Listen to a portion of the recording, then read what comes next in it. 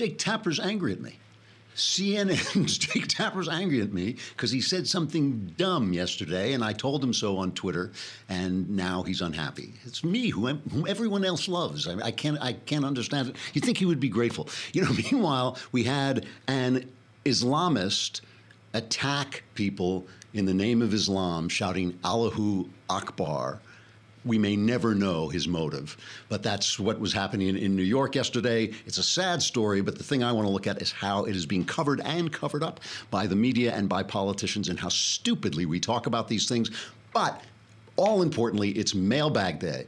So, you know how you used to have problems? That part of your life is over. They will all be solved today because, trigger warning, I'm Andrew Klavan, and this is The Andrew Klavan Show. I feel hunky-dunky, life is tickety-boo. Birds are winging, also singing hunky-dunky-doo. Ship-shape, tipsy-topsy, the world is zippity-zing. It's a wonderful day, hurrah, hooray! It makes me want to sing. Oh, hurrah, hooray! Oh, hooray, hurrah! All right, it is Mailbag Day, and we've got some great questions, but can we do Mailbag Live as well? Yes. How do they do that?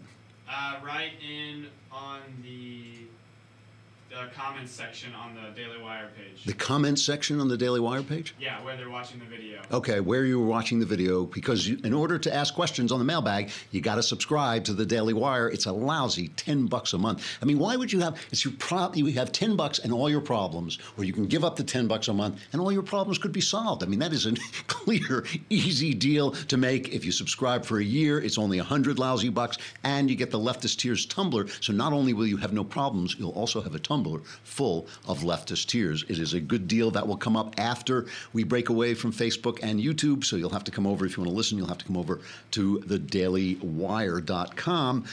You will also want, while you're doing that, to get yourself some Blue Apron food. Blue Apron food is good stuff. It is like having, what it is, it's like a home-cooked meal, the ingredients for a home-cooked meal delivered to your house, but once you cook them, it's like having a restaurant meal. I've been using it. It really is incredibly tasty. You can choose from a variety of new recipes each week, or you can let Blue Apron's culinary team surprise you. The recipes are not repeated within a year, so you'll never get bored. You can customize your recipes each week based on your preferences. Blue Apron has several delivery options, so you can choose what fits your need. And it's easy. They cost about $10, I think, and they take maybe 40 minutes to prepare. But what you're preparing are these incredible meals like seared chicken and roasted fall vegetables with caper butter pan sauce. I know you were going to make that anyway, right? That was kind of what.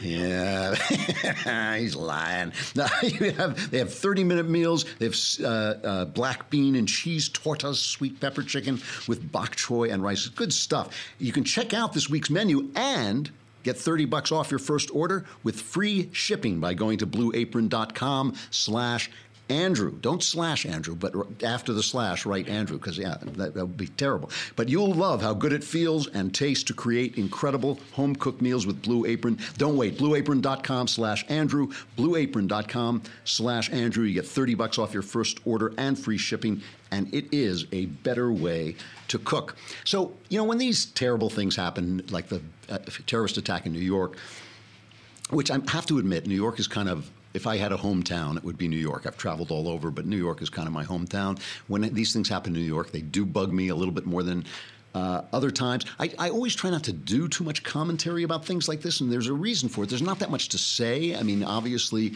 it's a terrible, it's tragic for the people who have lost someone, but and I hate piety. I hate the kind of solemnity that it requires. Obviously, I am solemn about the people who died, but there's not that much to say. So what I really do want to talk about is the way we talk about these things. I mean, this is a guy. His name was Safulo Saipov, 29 years old.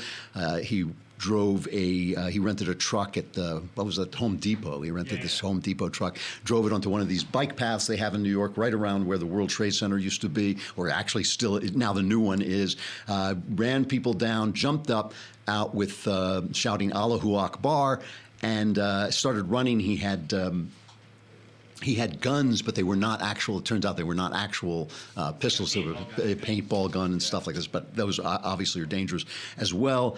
Let's listen to Mayor De Blasio's. This is the first comment he made, not the comment on vetting. Yeah, this is number 6.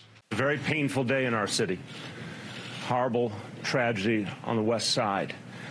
Let me be clear that based on the information we have at this moment, this was an act of terror, and a particularly cowardly act of terror aimed at innocent civilians, aimed at people going about their lives who had no idea of what was about to hit them. We, at this moment, based on the information we have, we know of 8 innocent people who have lost their lives. So let's start right there with cowardly. They always say this about terrorist attacks. There's nothing cowardly about them. They're evil, but they're not cowardly. Courage is an amoral virtue, right? You know, Adolf Hitler had courage. He won the Iron Cross in World War I, but that didn't stop him from being evil. In fact, it's even worse when somebody has courage. What the guy is, when Trump got this exactly right, the guy is a loser. He is a loser. He has nothing to contribute to society. He has nothing good to build. It's easy to kill. It's easy to destroy. It's impossible to build up. You know, when I saw them fly the planes into the World Trade Center, you know, my thought was, okay, you know, you're dancing in the streets and you're congratulating each other. Let's see you invent a plane. Let's see you build a building. Let's see you do something that matters to humankind, because anybody, I mean, it's like a kid in a playground who sits there and builds this elaborate block structure, and the bully comes over and kicks it down. Bully may not be a coward. He's just a thug. He's a loser. He has nothing he can't do what that kid who builds things can do. And that's what these are. These are guys from failed societies, and they're failed for a reason that we will talk about. You know, but to call them cowardly, it just doesn't resonate, because they know they're not. We know it's, you know, when you just sling insults at people, it doesn't matter. They're not cowardly. They're evil, and they're losers. And that was what Trump was right about. We should celebrate the NYPD. We've got to celebrate this guy, Ryan Nash. He was a uniformed police officer. This was like out of Blue Bloods, you know? It was like this guy is a uniformed police officer. He's out looking for what they call an EDP, an emotionally disturbed person. Probably somebody wandered off. And he sees this guy with his 2 weapons running away, and he shot him.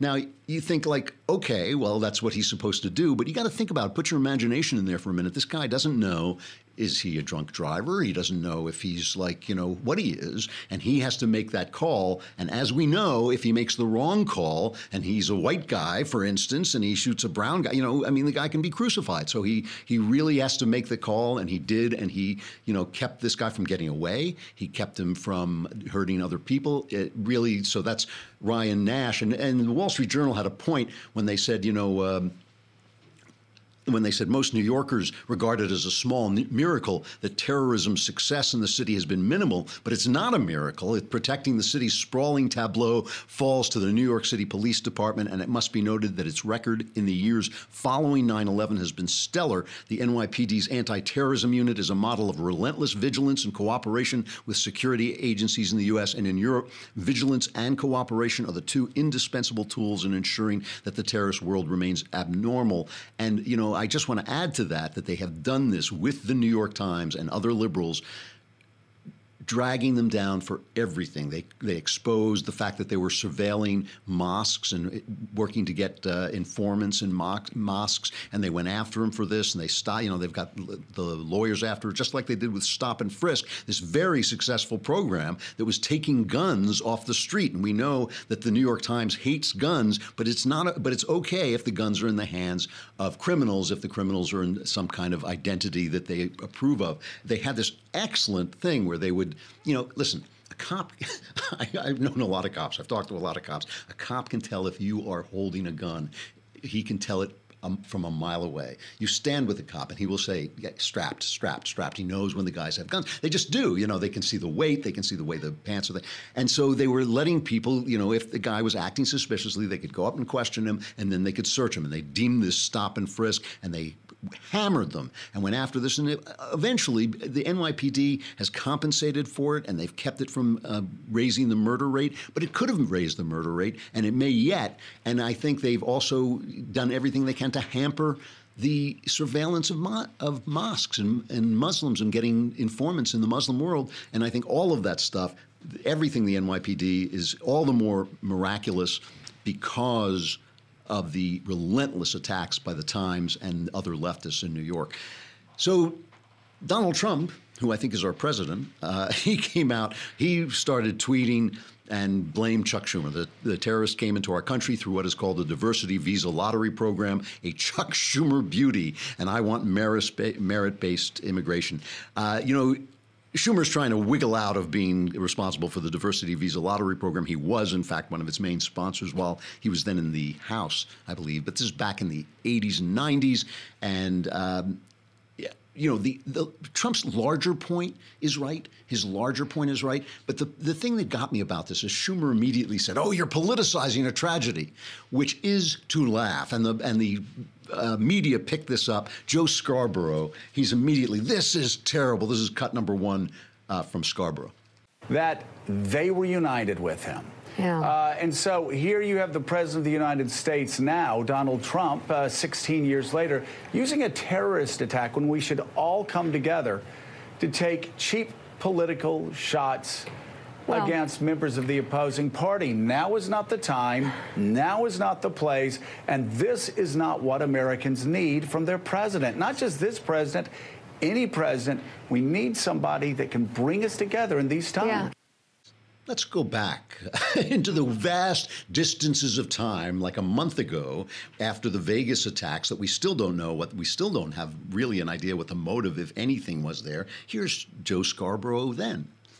9 out of 10 Americans support background checks, enhanced background checks. Would that have done anything here? I don't know.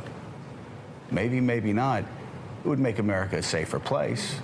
Might keep guns out of the hands of people who abuse their spouses. It might keep guns out of the hands of people who abuse their children. Might keep guns out of the hands of terrorists. Certainly something that law enforcement officers, the cop that protects you, wants. So here's, obviously the hypocrisy. The hypocrisy is big in this one. The hypocrisy is huge. Chuck Schumer, all the Democrats immediately politicized the Vegas attacks, immediately went for the gun control thing. The difference is that gun control won't stop attacks like the Vegas attack. We know that. And political approaches do apply to Islam, to Islamic attacks, Islamic terrorism, because this is a political issue. This is a political religious issue. Now, I think that the one thing I will score Trump on is he shouldn't have gone after Schumer. Chuck Schumer doesn't want there to be terrorist attacks. He may be wrong about stuff, and it's right. His larger point, Trump's larger point, that we need to look at our immigration system and all these things meant to stop us from, controlling immigration, controlling our borders, and keeping out people who don't like us, who have philosophies that are antithetical to what we believe in. He's right about that. But yes, I do not believe he should go after Chuck Schumer. But Lindsey Graham, points out that he had just had a conversation with Trump, and he points out that the thing about Trump is, as opposed to Barack Obama for 8 years, who wouldn't even say the word Islam, Donald Trump understands what's going on here. The one thing I like about President Trump, he understands that we're in a religious war. And to the American people, we're fighting people who are compelled by their religious views to kill us all. They kill fellow Muslims who don't agree with their view of Islam. They kill Christians and vegetarians, libertarians, Jews, you name it. So we're in a war, and for the last 8 years, the Obama administration turned the war into a crime. So I talked to the president tonight. He is right to make sure that when somebody comes into our country from a place where radical Islam, and that's the enemy, thrives, that we're going to ask extra hard questions. He's also right to look at this as a war. The last thing I want this guy to hear tonight is you have a right to a lawyer. The last thing he should hear is his Miranda rights. I've been a military lawyer for 33 years. There's enough evidence to believe that he qualifies as an enemy combatant under the law of war. He can be held by our intelligence community as long as necessary to find out, did he act alone, and was he part of a bigger plot?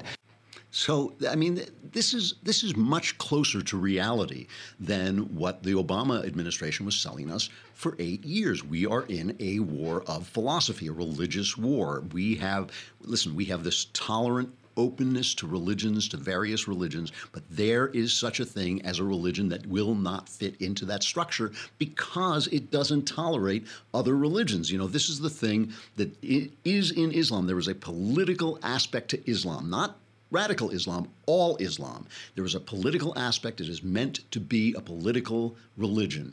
And that will not fit into our secular world, our secular governance.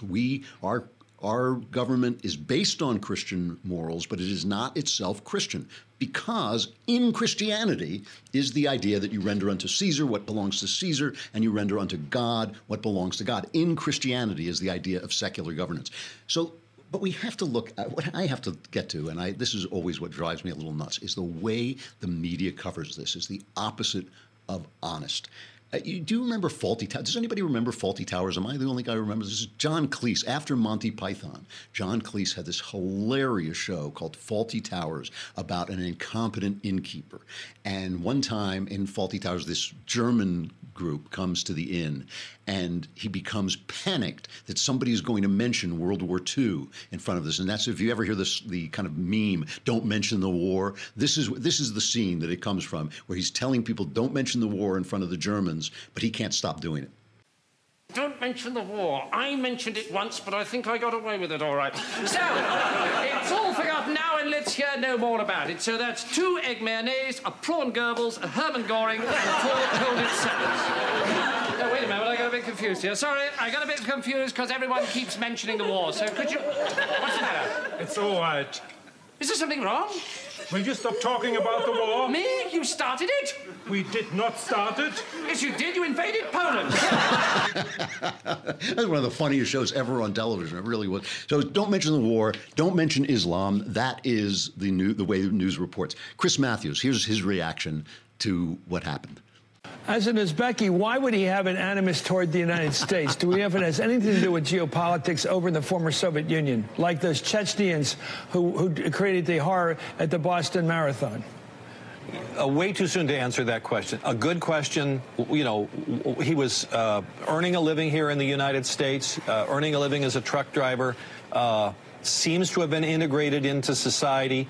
We've talked to one person who says he was a friend of his, saw no sign of this, didn't hear him spouting radical propaganda, seemed to be a friendly person. So that's just a complete cipher at this point. It's a chin scratcher, all right. The guy's from Uzbekistan. Did we invade Uzbekistan lately? Is that what it is? I mean, did we do something wrong in Uzbekistan? What the hell is he talking about? Is there some kind of geopolitical something that may have, the guy got out of the car shouting Allahu Akbar, and nobody wants to report that either. They kept saying, he said, God is great, God is great. It's like, that's not what he said. He said Allahu Akbar. And by the way, Robert Spencer, who is he's an anti-Islam guy, but he's also a very scholarly guy. He says media outlets routinely mangle the true meaning of Allahu Akbar, the ubiquitous battle cry of Islamic jihadists as they commit mass murder. The war cry is mistranslated in the Western media as God is great, but the actual meaning is Allah is greater, meaning Allah is greater than your God or your government. It is the aggressive declaration that Allah and Islam are dominant over every other form of government, religion, law, or ethic. Now, that's Robert Spencer talking. He knows what he's talking about, but he also has a very central point of view. But CNN outdid itself. And this is getting to where I got into this little squabble with Jake Tapper on Twitter. But CNN, the guy is reporting the story. This is cut number 3, and he gets information, and he won't tell the people the information. Listen to this. What I'm told is, as he was driving, he eventually perhaps tried to get away, and he struck a school bus. And at some point, police encountered him and shot him. And so now he's at Bellevue Hospital. Police know who he is. They have a description of him. I'm not going to share that at the moment, but they know who he is. He is alive at the moment. And basically, it looks like they're going to try and talk to him. I'm going to stop right there in terms of all the information. But that is what we can report at this moment. I'm a journalist. My job is to give you information. I have information from an official source. I'm not giving it to you. That's what he said. This is what he said. Back in the 80s, the New York Times, afraid that people would when it was still very high crime in New York, the New York Times got afraid that people would start to notice that a lot of the criminals were black, so they stopped giving that information, so they would give you the description. from the police, but they would leave that out. Now, if you think about it, what good is a description of some, he's on the run, he's on the loose, be on the lookout for a guy. I'm not going to tell you what color he is, but he's tall. He's really tall, and, he has kind of a big nose, but I can't tell you what color he is. That's what these guys are doing. Why doesn't he want to give you the information? Because the guy was an Islamist. We're going to talk about this, and I'll tell you about how I got into the squabble with Tapper. Tapper really did kind of outdo even CNN. But first, let us talk about something else that people argue about, which is their mattress. Now, see, some people need a good mattress because they want to get a good night's sleep. I need a good mattress because I never sleep, but I do go to bed, so I am. Last night I'm reading this kind of good ghost story called, what's it called? The Silent Companions. And it's been over-reviewed. Everybody's saying it's incredibly great and all this stuff. And it's not incredibly great, but it's really quite good. And so I'm up all night reading this book, and I want a comfortable mattress because I am in bed. And, of course, my wife wants a comfortable mattress because she's actually asleep. And, this is another thing. Couples fight about this. But if you go to Helix Sleep, you can order a mattress online, and they will custom make it for you. And if you've ever shopped for mattresses, you know that it's not that pleasant experience, but you go to helixsleep.com/Klavan, Klavan, go to helixsleep.com/Klavan and take their simple 2 to 3 minute sleep quiz, and they'll build a custom mattress that will be the best thing you've ever slept on. And for couples, they even personalize each side of the mattress. They use different things, different quality materials, different softness, all that. Everyone from GQ to Cosmopolitan to the New York Times, a former newspaper, are all talking about Helix, and once you try it out, you'll know why. Your custom mattress arrives direct to your door in a week, and shipping is completely free. Try it for 100 nights. If you don't love it, they'll pick it up and refund you in full. Go to helixsleep.com/Klavan right now, and you'll get $50 towards your custom mattress. That's helixsleep.com/Klavan for $50 off your order. helixsleep.com/Klavan. If you're like me, you'll need a comfortable mattress because you're going to be up all night. If you're not like me, you may be asleep on your comfortable mattress. We have to say goodbye to Facebook and YouTube. You can come on over to thedailywire.com, which you will want to do because we will be answering the questions in the mailbag. And there might be one that helps you, but if you subscribe for 10 lousy bucks a month, you can ask your own questions, and then we'll definitely help you out. Come on over.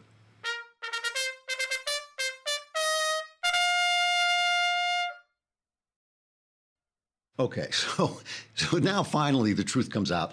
CNN can't hide it anymore. They actually are forced to give you the information. They're a news organization forced to give you the news. And Jake Tapper gets the news that this guy said Allahu Akbar, and here's his reaction.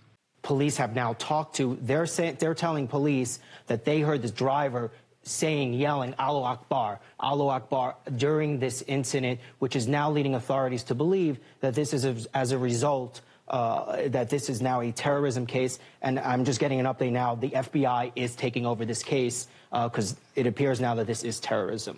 The Arabic chant, Allah Akbar, God is great, sometimes said under the most beautiful of circumstances, and too often we hear of it being said in moments like this. So I went on Twitter and said, yeah, there are very fine people on both sides, because this is exactly what Donald Trump did. And that, they misconstrued what Donald Trump said. He was talking about the, people in the statues. And he said there are very fine people on both sides of the statue issue. And they misconstrued it to mean that he was saying there are very fine people among the white supremacists. But as I said at the time, he did make a mistake. When somebody has been killed by a white supremacist, the question is not whether there are nice people who want to keep the statues up. That's the time for the president to come out and say, hey, these white supremacists stink. It stinks. It's a sin to be a white supremacist. It's a sin to be a Nazi. That's the time to say that. When a guy just ran down 8 innocent people, killed 8 innocent people and injured over a dozen more, it's not the time to point out that Allahu Akbar is sometimes said. So when I attacked him for it, he said, I said the words can be said in beautiful circumstances. This is him responding to me. Weddings and births and also too often at times like this. And then he called, actually, Roger Simon wrote about this. So he was really Roger Simon kind of misquoted him on the Twitter thing. And so he was calling him a liar. But then he started calling me a liar. And I thought, wait a minute. Nazis say things at beautiful occasions, too. They say Zig Heil at weddings, maybe. What the hell does that have to do with anything? It's because the left is committed and the press is committed to conflating identity with philosophy, okay? It is no sin to be any color that God makes. It is not a good or bad thing to be any color that God makes. It is part of God's handiwork. Your philosophy, you choose. You choose your philosophy, and there are good and bad philosophies. And so when people say, hey, there's a problem. There was a book called Islamic... what was the name of the book? It'll come to me. The point of the book, and it was written by an Islamic guy, was that Islam is different than Islamic exceptionalism. That's what it was called. And the point of it was Islam is different from other religions in two ways. One is that it has a political element. So you can't essentially be an Islamic person without believing that Islam should have a political role. And of course, the radical Islamists, the guys who are in favor of Sharia law, those are the people who are a problem. It's not a problem if you just want to go and pray. Nobody cares in America how you pray. No, zero people care how you pray. They may want to convert you to their religion. They may want to preach to you their religion is better, but nobody is going to hurt you because of how you pray, except the worst evildoer, and every country has evildoers. But it is a problem if your philosophy is antithetical to Western governance. That's a problem. And that is the stuff that should be debated, whether Islam itself is antithetical to Western governance or whether it's only radical Islam. And how many Islamic people can we have in before that becomes an issue? Because the other thing about Islam is they worship the very words of the Quran. The Bible, people sometimes say the Bible is the word of God. The Bible is not the word of God. In the Bible, it says that Jesus is the word of God. The Bible is people reporting on what the word of God did. So we do not worship the words in the Bible. And that's why I'm always, fighting with people who say, well, it says here, it says this here, it says this here. And I think, what is Jesus saying? What happened there? That's the story. But in Islam, the actual words in Arabic, you can't translate the Quran, in Arabic are what they worship. So there's no debating it. There's no talking about it. And that is a big problem. All right. That's why I was arguing with Jake Tapper. Jake, ever since he went to CNN, I think he's kind of lost his way. It's just that place. It's kind of like with Brett Stevens going over to the New York Times. I think after you're just surrounded by those people, ultimately it starts to seep into your consciousness. The mailbag. Woo! Yeah! All right. From Noah, dear Andrew of the House Claverian, first of his name, the unburnt king of the Andals and the first men, Khalisar of the great grass sea, breaker of chains, and mother of dragons. I've been making a real effort to find the good in the ideas of people that I disagree with, which is not natural for me. But as a longtime fan, I know it is for you. As a natural, albeit cockeyed optimist, I wonder, is there a single positive thing you can say about the legislative legacy of President Obama? No. I'm glad he killed Osama bin Laden, or I'm glad bin Laden got killed on his watch. I disagreed with Obama, and I disliked Obama because of his corruption, but I disagreed with him because of his politics. Everything he did increased the power of government. Everything he did set the Middle East on fire. He was a bad president. He was an incompetent, and he was corrupt. And I think that those two things together are really bad. But let's generalize this a little bit more and talk about the left. I do think the left has a purpose in that they hate this country, and they're constantly criticizing this country, and the country is imperfect, and sometimes their criticisms are true. So sometimes, like for instance, I think the fact that they're always harping on inequality, I don't think equality is a good goal, but I do think that this economy, as it's currently structured, has left people out. And I think how to get people back in is that's what President Trump ran on, and that's why he won. That's part of the reason why he won. So I don't think we should stop listening, even though we can stop listening to leftist solutions. We can't always stop listening to their complaints, because one of the things that constant critics do is like a stopped clock. They can be right twice a day. All right, from Luke. Hey, Andrew, my father found himself in a very depressing situation recently. An old hunting friend that he had lost contact with over several years took his own life back in February. Last year, he had made some effort to reconnect, but was unsuccessful. It wasn't until last month, when he redoubled his efforts to track him down, that he found out about his death. He couldn't help feeling that if he had been more persistent in his original efforts to find his friend, it may have changed the way he felt about his life, and then he may still be alive today. What advice can you offer my father? Thanks, Luke. Well, first of all, it's very natural. One of the terrible things about suicide is it leaves everybody feeling very guilty. It leaves everybody feeling that they should have done something. But that is making the same mistake that people make when they look at for instance, an Islamist, and they say, what did we do to offend you? We didn't do anything to offend them. They have chosen a philosophy. People are full actors with free will in their hearts. I've worked with suicidal people off and on for many, many years, and the one thing you have to grant them is that in the end, it's their choice. I mean, if you're working with a suicidal person and you lose him and he goes home and kills himself, it's a terrible, terrible thing. But in the end, people have free will, and it's their choice, and they make those choices. And so it has nothing to do with what your father did. Having said that, I will say this, that death is very final, and you do want to keep in touch with your friends. That's not going to save anybody's life. It's not going to stop anybody from committing suicide. But death does come to us all, and you don't want to let people slip away and find out too late that you haven't done it. That is a totally different issue. Your father has nothing to be guilty about. This guy made his own choice. It's a terrible choice. It leaves everybody feeling terrible. The way he feels is natural, but it's not on him. From Sarah, although masculinity is attacked by our culture at every turn, an aspiring man can find numerous strong and virtuous examples to emulate, including such great men as George Patton, Charlemagne, and Marcus Aurelius. But femininity is also under severe assault, excellent point, and it seems that good models are in shorter supply for us women. Who would you suggest as examples for the feminine types among us to look to? Well, I actually think, with respect, because I think it's a really good question, a really good point, with respect, but I think you're making you have a false premise in there.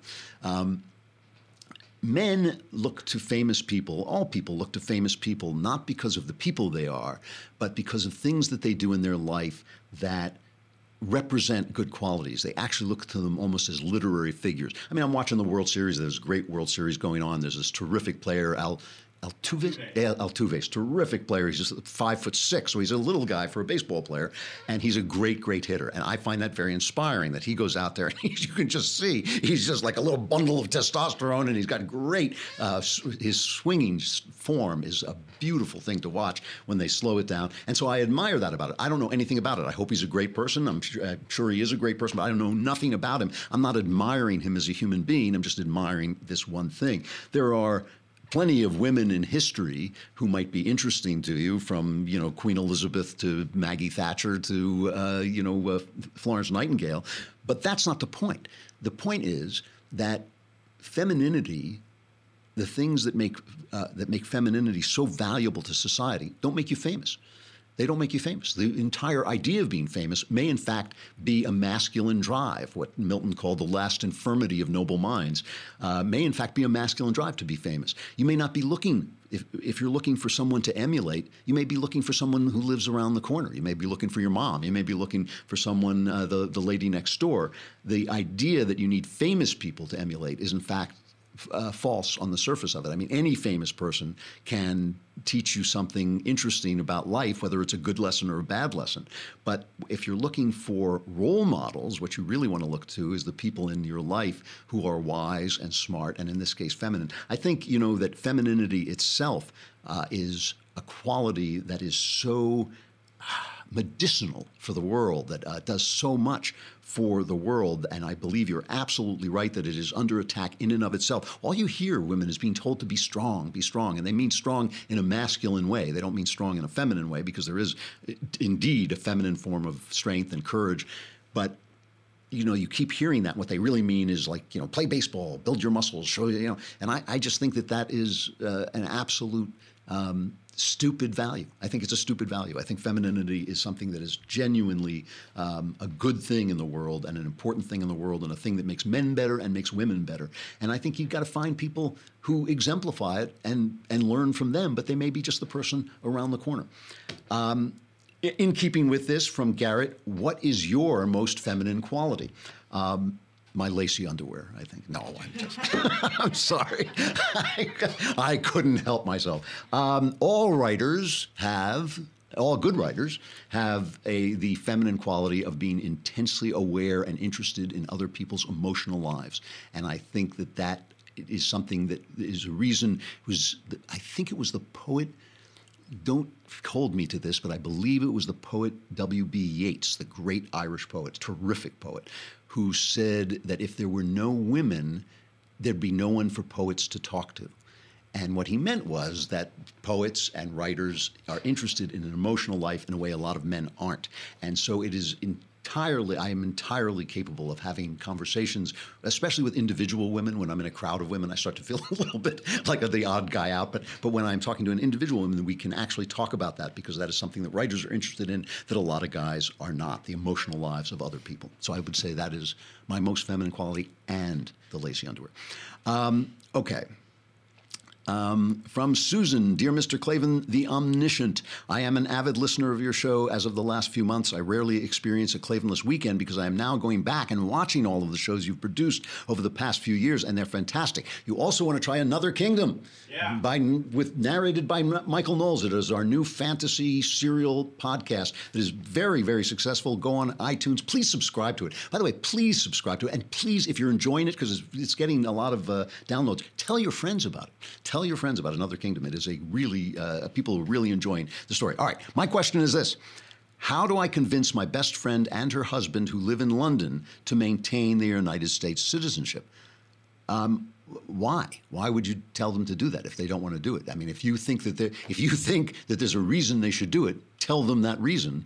But it's their choice whether they want to or not. I mean, I lived in England for 7 years, and after 6.5 years, I just decided I wanted to go home.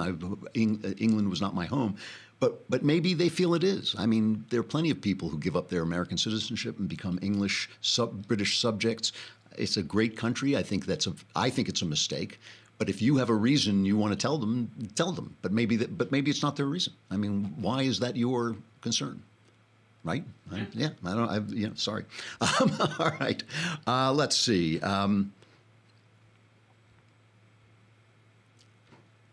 From Jonathan, Mr. Klavan, I have been enjoying the show immensely. Recently, President Trump declared the opioid epidemic a national health emergency, which was then decried by the left as not going far enough, even though the problem has been building for years while President Obama did nothing.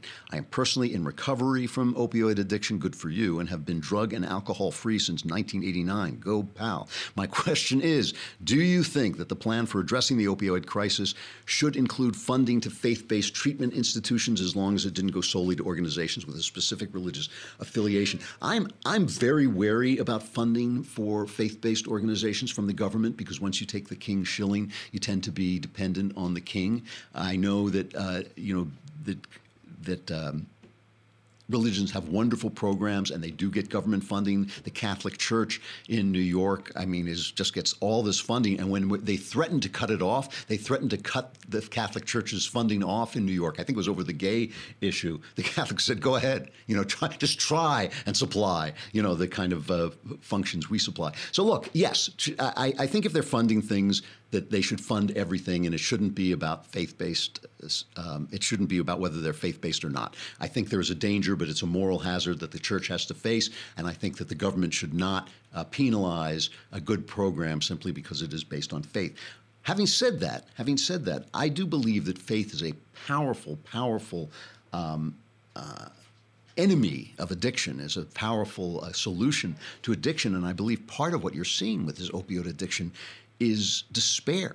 And part of that despair is coming from our drug-based society. We have these antidepressants that solve the problem of happiness, but they create a new problem, which is the problem of despair. You're unhappy, you take a pill, you feel happier, but now you've reduced yourself to a bag of chemicals that can be manipulated to have feelings, and you've lost touch with your spiritual life. And I think it is the spiritual life, it's living the spiritual life, it is committing yourself to the spiritual life, and not becoming a monk, but simply becoming, or a nun, but simply becoming a person who lives life as a whole person, and not as a physical entity all the time, who's not just thinking about where you're going to get your next sex and where you're going to get your next food, but how are you going to get yourself closer to God, and how you're going to become a more full and loving person. That is the path that leads away from these drugs. So I think that that's an important point too. But I'm not against funding religious organizations. I just think it's a danger that the religious people have to pay attention to. What do I have time for? One more, you think? You can do a quick one. Quick one, all right. From Dana, Hail Mighty Lord Klavan. My mother started going to church recently and is very worried that Matthew 19:9 means that by being married to my father after divorcing her first husband, she's committing adultery. What do you think about this, and what can I do to help assuage her guilt? Thank you, Dana. I actually don't agree with that, and I'm kind of out of time to express it. even God can't do the impossible, right? Can't do something that makes no sense, that is illogical. As C.S. Lewis said, just putting God's name in an irrational statement doesn't make it any more rational. Jesus was speaking into the marriage system of his time, and he very specifically in Matthew 19:9 is talking about men basically tossing their wives away, which they were allowed to do under that law. And he was saying, he was protecting the rights of women. He was saying, because women had nowhere to go. Once they were gone, once they were thrown out, they were destroyed. They lost all their rights. They lost all their income. They lost everything. And he was saying, you can't do that unless your wife has been cheating on you. I am very opposed to divorce in almost all situations, but not in all situations. I don't know why your mother got divorced. There are good reasons to get divorced. There are reasons where you have to get divorced. And I think that Christ is definitely not judging her on the basis of first century morality. He was speaking to the rights of people and how you treat people, and I do not think that you're committing adultery by getting married again. I mean, I have a lot of problems with divorce. I don't know what that story is, but the story is over now, and moving on and moving into a new marriage is not, in my opinion, in my theology and in my reading of the gospel, is not going to constitute adultery in the least. And you can tell her I said so. All right, it is time for Tickety-Boo News.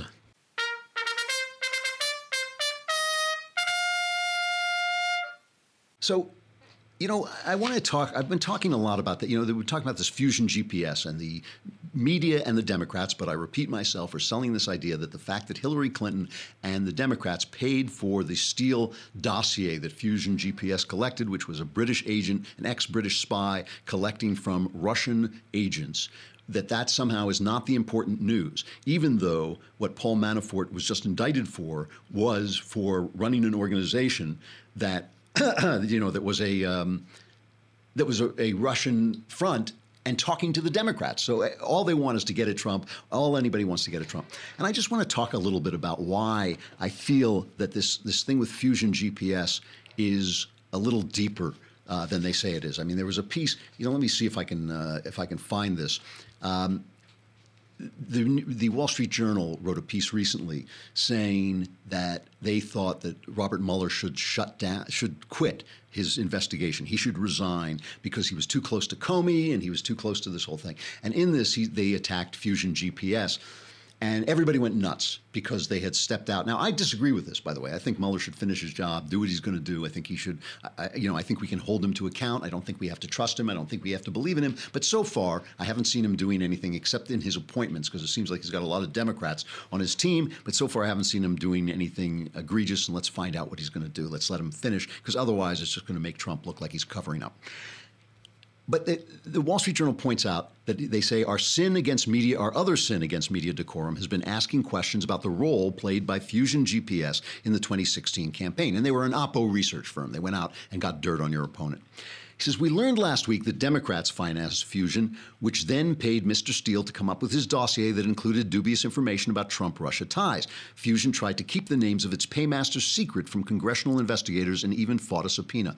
One of the dirty little secrets in Washington is that Fusion is a long-time source for journalists, planting political hits that Fusion is paid by third parties to dig up. Now the press corps is defending its meal ticket, often without reporting honestly about Fusion and how it works. One example, and this is an incredible story, a story by Jason Schwartz at Politico on Monday attacked the Wall Street Journal for their Mueller audit, editorial. Jason Schwartz quoted Neil King, and he said he's a former Wall Street Journal editor who slammed the Wall Street Journal, saying, I don't know a single Wall Street Journal alum who's not agog at where that edit page is heading. But Mr. King he joined Fusion GPS when he left the Wall Street Journal. So essentially, Politico is quoting an employee of Fusion to attack the Wall Street Journal for criticizing Fusion. That is what's happening, okay? And even better, Mr. Schwartz didn't tell his readers that Mr. King has worked for Fusion. Mr. Schwartz also failed to point out that Mr. King's wife, also a former Journal reporter, worked in the Obama White House. Now, this whole thing with Fusion just speaks into a way that we don't follow who these reporters are, and we don't follow what they do, and we don't know who their sources are. And when they say anonymous sources, we don't know what they're selling. I frequently I frequently pick on the press for taking Donald Trump's quotes in the worst possible way. And Trump's not that articulate, and he speaks brashly and all this stuff. But I'm always pointing out this thing that they did to him at Charlottesville, where he was talking about and I said it was clumsy, it was stupid, he shouldn't have done it, but he was talking about the people who didn't want the Robert E. Lee statue to be taken down. We have the cut, right? It's number 16. Let's just play Trump doing this. And you had some very bad people in that group, but you also had people that were very fine people on both sides. You had people in that group, excuse me, I saw the same pictures as you did. You had people in that group that were there to protest the taking down of, to them, a very, very important statue and the renaming of a park from Robert E. Lee to another name. So obviously, it's really obvious when you hear what he's saying that he's talking about the very fine people who were trying to protect the statue. I don't even know if there were any there. And I agree, just like with Jake Tapper, I agree that was not the time to bring this up, just like it wasn't time to bring up Muslim weddings after the guy runs it over. Not the time to bring it up. But headline in the New York Times was Trump gives white supremacists an unequivocal boost, right?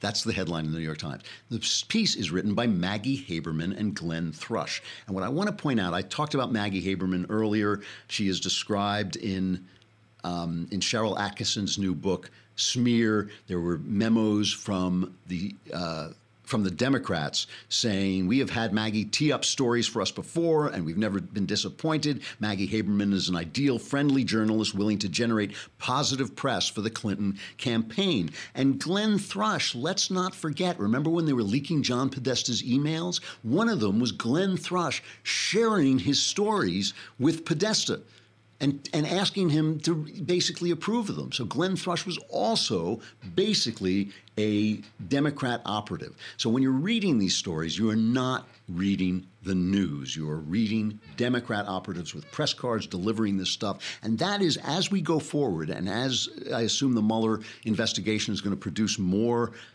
indictments and all that stuff, that is something just to remember as you're reading about it. Look, it doesn't mean Trump is always right. It doesn't mean the Republicans are always right. It doesn't mean the Democrats are always wrong. It simply means that we are dealing with an empire of lies, which is the mainstream media. I believe it's crumbling, but it's still there. It's very much in place. These guys are all connected with each other, and they are selling a line. They are selling a line. And that's why you got to come here. Yeah. That's why you got to come here. You can come here and listen to The Andrew Klavan Show. I am Andrew Klavan. This is The Andrew Klavan Show, and we'll be back again tomorrow.